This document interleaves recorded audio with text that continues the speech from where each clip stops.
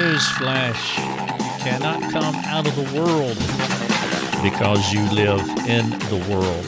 Now, this problem means that we need to make some decisive actions about how to guard our hearts against the influences of the culture. There are two wrong responses to this. There are some who choose legalistic separation. You can't really do that because you live in the world. And then there are others who go to the other extreme and they love the world too much. Paul makes a plea in his letter to the Corinthians, and his appeal to them applies to us today because our temptations are similar. Welcome to the podcast. I am Rick Thomas. I'm glad that you are here. The title of this podcast is What Influences You the Most is What You Love the Most. Time for some assessment. I have some assessment questions for you as I move farther along in this podcast. I hope that you'll hang with me. And as always, you can read everything I'm sharing with you from the Your Daily Drive podcast. And so if you want to read this, you're welcome to do that. I have a bunch of articles embedded. I have 2 videos here that you can watch. A lot of information if you want to check it out. Otherwise, just listen. Again, the title, What Influences You the Most is What You Love the Most. Let me give you an illustration of riding around in our automobile with our children. When our children ride with me, they are the passengers and I am the driver. Now, that's somewhat logical, right? Or at least they did that when they were younger. Now that I have drivers now, that's not necessarily the case. But when they were kids, I was driving. They were the passengers. They go where I go. I lead, and they follow along happily. All the time, they followed along happily. And they were at the mercy of me because I'm the one that's in control of the car, which gives me total influence over them in that context. Now, this analogy is what Paul was talking about when he said this in 2 Corinthians 6:14. He said, "Do not be unequally yoked with unbelievers. For what partnership has righteousness with lawlessness?" Third sentence. "Or what fellowship has light with darkness?" Now, you know this analogy. I have to assume you've heard it before. Seemingly every preacher who has ever preached this text mentions something about 2 animals in a harness, in a yoke. One is pulling a different direction from the other. Now, the reason they say this is because that is what Paul was referring to by his analogy. Think of 2 oxen pulling a wagon while both of them are in a harness. When they are in the yoke, they are one. Paul was bringing to his audience what Moses brought to his sphere back in the day when he said this, quote, Deuteronomy 22:10, he said, "You shall not plow with an ox and a donkey together." The unequal yoke in this passage, whether it's Moses' passage in Deuteronomy, but I'm speaking specifically of what Paul said in 2 Corinthians, it's a picture of someone influencing someone else. Paul is warning the Corinthian Christians that if they do not stop and turn around from their evil, unchristian relationships, the influence of those ungodly relationships will take them where they do not want to go. The entire letter to the Corinthians is Paul's attempt to persuade this group of believers to break from evil influences. He knew the susceptible power that those influences could have over them. This reality, for us, is where the yoke analogy becomes beneficial. Think again about our children in the car with me. If I turn right, guess what? They go right with me. If I go into a ditch, our children go into a ditch. The same is true in the yoke analogy. Imagine an ox and a donkey, as Moses was talking about in Deuteronomy 22:10, in the harness. The ox is trying to move forward while the donkey is stubbornly insisting on his way. Whether it is our children or the oxen, they are under the influence of what another one is doing. Two people cannot walk together if they are not in agreement. Paul is giving a stern warning to his Christian brothers about the foolishness of their choices. As he moves through the rest of this letter, he becomes even more explicit in his concern for the Corinthian Christians. He sees them being gullible as they are submitting to those who are pulling away at their faith. Notice what he says later on in the letter. Here's a snippet. This is 2 Corinthians 11, 3 and 4. He talks about his biblical fear here. He says, "But I am afraid that as the serpent deceived Eve by his cunning, your thoughts will be led astray from a sincere and pure devotion to Christ. For if someone comes and proclaims another Jesus than the one we proclaimed, or if you receive a different spirit from the one you received, or if you accept a different gospel from the one you accepted, you put up with it readily enough," Paul said, 2 Corinthians 11. Paul wants them to know that these people will exert influence over them if they allow them. His language could not be any stronger. He considers these people to be false apostles. This issue is a severe matter. They were promoting another gospel, and nothing stirred Paul's soul more vehemently than when someone was tinkering with the gospel. You remember what he said in Galatians 1, verses 6 to 9. He says, "I am astonished that you are so quickly deserting him who called you in the grace of Christ and turning to a different gospel. Not that there is another one." Paul knew that there was not another one, but there are some who trouble you and want to distort the gospel of Christ. And this was a huge deal for Paul. He says, "But even if we or an angel from heaven should preach to you a gospel contrary to the one we preached, let him be accursed. As we have said before, so now I say again, if anyone is preaching to you a gospel contrary to the one you received, let him be accursed." And he talks in a similar way in Corinthians, as you have already heard in 2 Corinthians specifically. Paul was stirred up when people were drawing his friends, his children, his brothers and sisters away from the true gospel.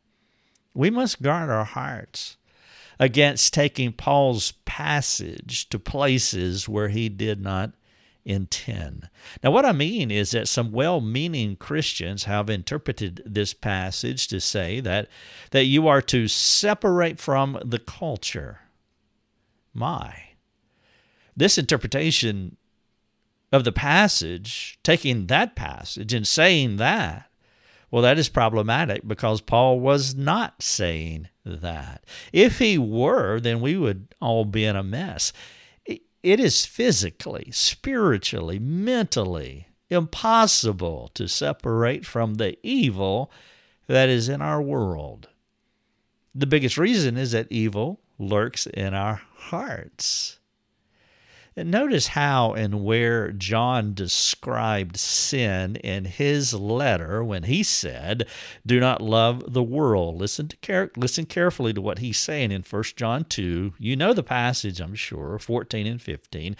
He said, "Do not love the world or the things in the world. Anyone who loves the world, the love of the Father is not in him." That's sentence 2. Here's sentence 3. "For all that is in the world," and then he tells us what's in the world, "the desires of the flesh and the desires of the eyes and pride in possessions is not from the Father, but is from the world." That's worldliness. John tells us not to love the things in this world. And then he goes on to describe what he means. He says that the things of this world are such things as ungodly desires and pride. John's definition of worldliness is sinful desires and ego. Our egos, our pride. And he locates it in our hearts. His good friend James says something similar as he teaches the Christians in his letter, the book of James, the dangers of being drawn away by our ungodly desires. Though we are dead to sin, yes, we are. James is well aware that we can choose to sin, and he's warning his friends about the repercussions of allowing sin to influence them. He says this in chapter 1. He says, "But each person is tempted when he is lured and enticed by his own desires. Then desire, when it has conceived, gives birth to sin, and sin, when it is fully grown, brings forth death." This is called the LSD passage. Lust brings sin, sin brings death. LSD. As you consider these passages from John and James, they talk about the desires of our hearts, you can see the impossibility of fully separating from worldliness, especially since it lurks in our hearts. We're all susceptible to the disease, this thing called sin. The issue is not about trying to do the impossible, completely separate from ungodliness. The real problem is not to let ungodliness have influence or control over your lives. And this is what Paul was getting at. He was not giving us an impossible mountain to climb by saying we should separate from the world. What he is saying, that we can't have worldliness influencing us, whether it's the worldliness of another individual or the worldliness in our hearts. Paul, John, and James were very concerned about how we can be influenced and controlled by evil. Some people who hold to the doctrine of separation believe that if you don't stick to their beliefs, whatever their rules are, we're talking about legalism here, you can do anything that you want. You see, they're extremists. You see how they go to the other extreme. Well, if you don't separate from the world, which always means their code of beliefs, their belief system. And of course, as you go from church to church, denomination to denomination, that within a legalistic ego culture, subculture, what you'll find is that there's a different set of rules for each church or each legalistic denomination. And so, but they believe that if you don't adhere to whatever their rules are, that means you want to do anything that you want. This perspective is jumping from one ditch to the other. Christians are not supposed to live in either. You cannot separate from the world, and you cannot give in to the sinful temptations of the world. There's a middle ground here, and it's called the gospel. The gospel is the middle of the road that we should choose to walk. We live in the world, yes, but we do not give ourselves over to the harmful influences of the world. Whether those bad influences are in our hearts or the immoral influences of others, the gospel-centered person resists both allurements from outside and inside. If you allow the doctrine of separation to define how you live your life, you may have odd and mostly untenable rules. The other extreme, if you permit the doctrine of licentiousness to determine how you live, you will fall to the temptation of giving yourself over to anything that comes down the pike. Only the gospel can set the right biblical boundaries for holiness. Only the gospel can give you moral living standards. The gospel enables you to live in the world, but does not allow you to live any way you want to live. So as you humble yourself to the power of the gospel, God's grace will enable you to choose to walk in the light, and you will be able to resist the dark influences of this life. Now, these truths is why Paul was calling the Corinthians back to gospel-centered living.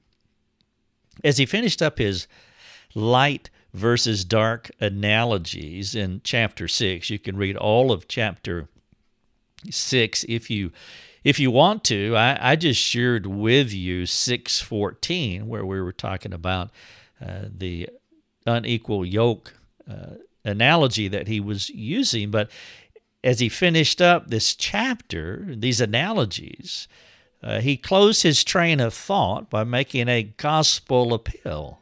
He appealed to the Corinthians to choose to live holy lives because they had received the promise of the Father. He said in 7:1, this is how the chapter transitions at the end of chapter 6 to chapter 7, verse 1. He says, "Since we have these promises, beloved, let us cleanse ourselves from every defilement of body and spirit, bringing holiness to completion in the fear of God." Paul is essentially saying, because you have the gospel, I appeal to you to cleanse yourself from every sinful thing that influences you and choose to walk in holiness. Now, this imperative is what we all can do. Though we cannot separate from the world, we can choose not to live the worldly influence, or not to let the world influence us. Paul's challenge brings you to the most vital assessment. Assessing yourself. It is easy to test yourself on this matter of what influences you. Let me give you a test question right now. I'll give you a few more in just a moment, but here's a simple test question to see if there is something immoral or ungodly, unrighteousness, unholy that is influencing you. Here's the question. Is there something going on in your life that you do not want others to know? Now, I'm not saying that you should put it on Facebook. I'm not saying you should tweet it out. You should blab it on your social media platform. You should tell everybody in the world. But is there something going on in your life that you don't want somebody in particular to know? Now, how you answer that question will tell you quickly as to whether you have ungodly influences in your life. And don't move too fast here. Think about it. Let me repeat it. Is there something going on in your life that you do not want others to know? Stop. Think. What's your gut answer to that question? What was the first thing that popped into your mind? Another way you can test yourself is by assessing the people and the things that you allow to influence you. All right, here's some more sample questions that can help you examine what tugs at your heart the most. Are you ready? We're going to man up. We're going to woman up right now. We're going to answer these questions because you want to know, because you're humble and you want to walk in holiness. You don't want to live legalistically, unrealistically, thinking you can separate from the world, but you don't want to just jump in, drink it all, and just do what everybody else is doing. All right, here's some questions. What is your heart generally drawn to daily and weekly? Now, maybe you want to slow down here. Perhaps you want to get this article from our website so you can print it off. The title, What Influences You the Most is What You Love the Most. Go to the bottom of the article, and there's a print button, and you can print it off, turn it into a PDF if you wish, so that you can really reflect on these questions. I ask, what is your heart generally drawn to daily and weekly? Daily could be an episode, might not mean a whole lot. Weekly, you're going to start seeing a pattern in your life. Number 2, what kind of people are you generally drawn to for spending time? Put your name in the center of a piece of paper and draw your friends, the ones that you like the most, the ones you enjoy the most, the ones that you want to spend most time with. Put their names around you, and those would be the ones who have the most influence in your life. Not just they have the most influence, but it will tell you a lot about you. Number 3, when you have nothing to do, what do you do? I know some of you will be thinking about teenagers now, that they gravitate toward senseless things, but, be careful. You were a teenager once upon a time. I mean, they're not going to be super wise and super mature and more holy than you. It can definitely be a problem, but what about if we think about ourselves? When you have nothing to do, what do you do? When you have nothing to think about, what do you think?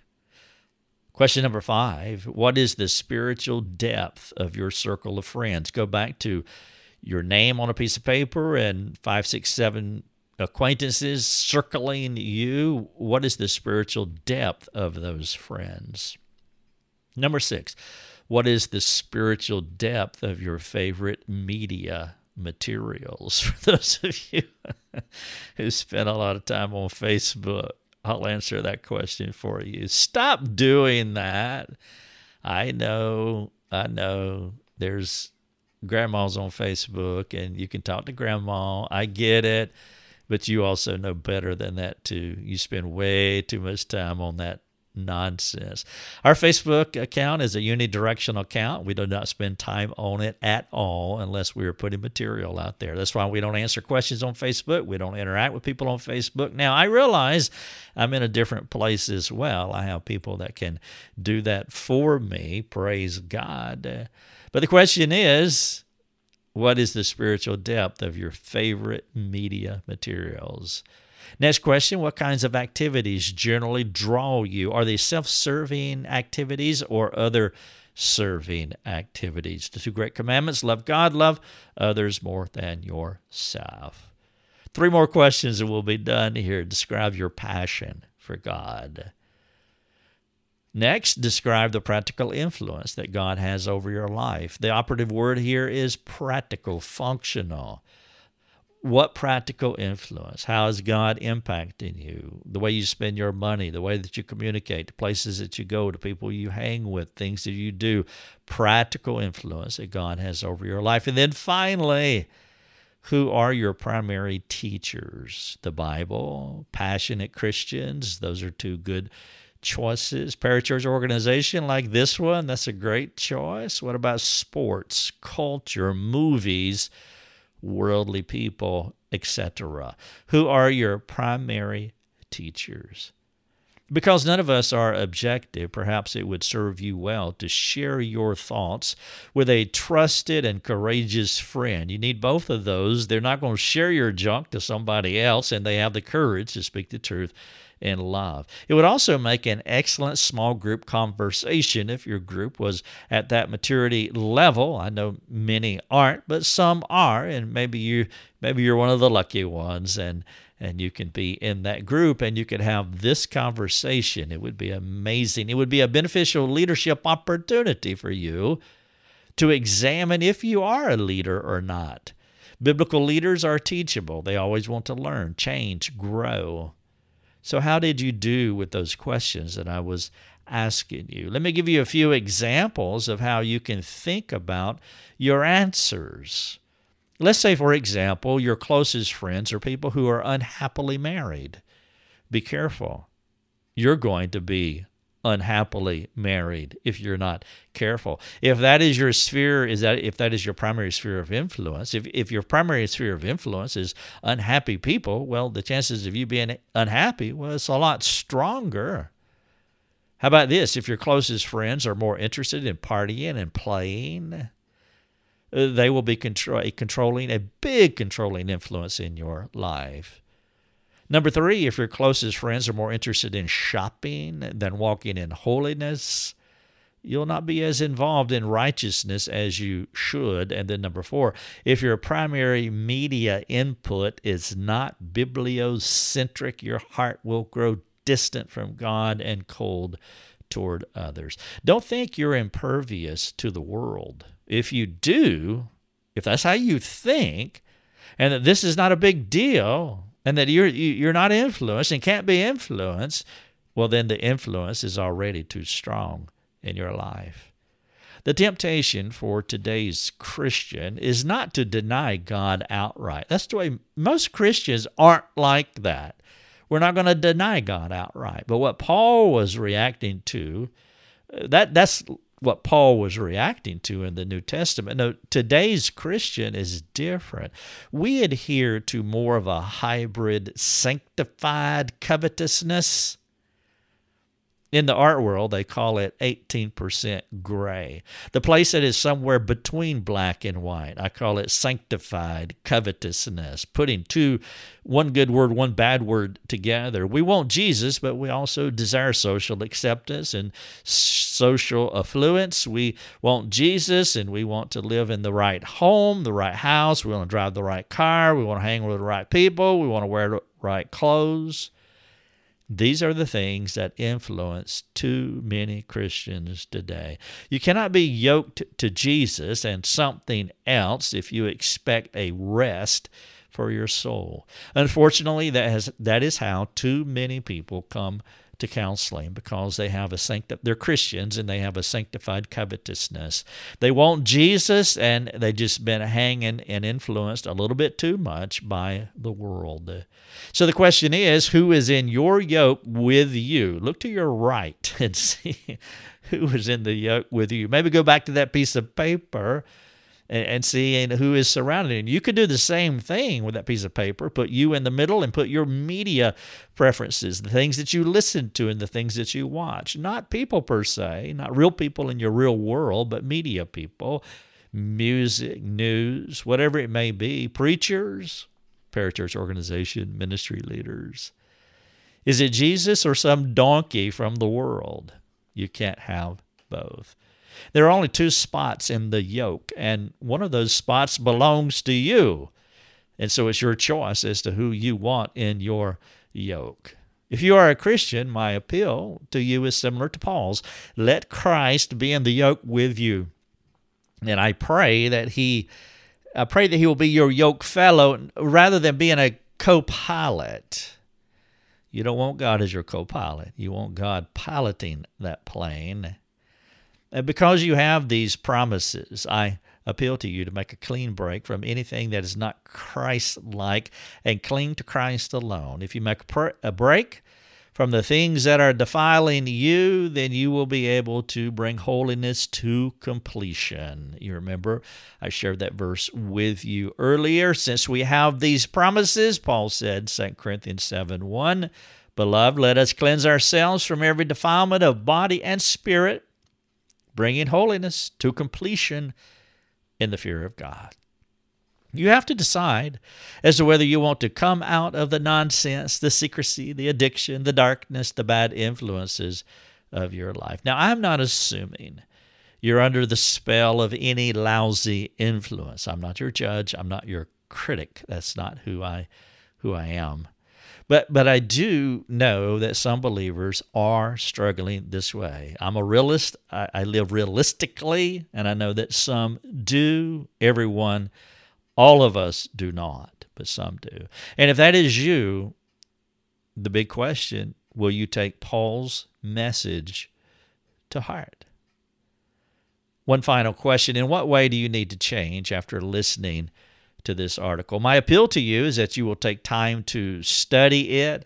I have, if you want to pull this article out, and I highly encourage you to do that, I do have verses scattered throughout the article that you can, all you have to do on our website, if you hover over the verse with your cursor, it will pop up in a box, and you can read those verses right from the article. If you want to print it off, as I said earlier, you can go to the bottom. There's a nice little button down there, and you can click on it, and it'll take you to the place where you need, where you can print it off. You can put it in a PDF, and that way you can save it and use it and share it and pass it out to your small group friends or some other person and say, hey, we need to talk about this. And you can talk in so many kinds of ways these days. Just jump on FaceTime, Skype, Zoom, however you need to do that to meet with someone. Also, I would encourage you that if you're really serious about change, I want you to get my book, Change Me, The Ultimate Life Change Handbook. That book, it really walks through the change process from beginning to end, and many people have benefited from it. Perhaps you would too. Again, the title of the podcast and the article, What Influences You the Most, is what you love the most. If you want to talk about it, jump on our free forums on our website. We'll be waiting for you. Thanks for listening. Your Daily Drive is a production of rickthomas.net, a global community that is seeking to live more productive and inspiring lives. If you'd like to learn more about our community, please go to rickthomas.net. rickthomas.net.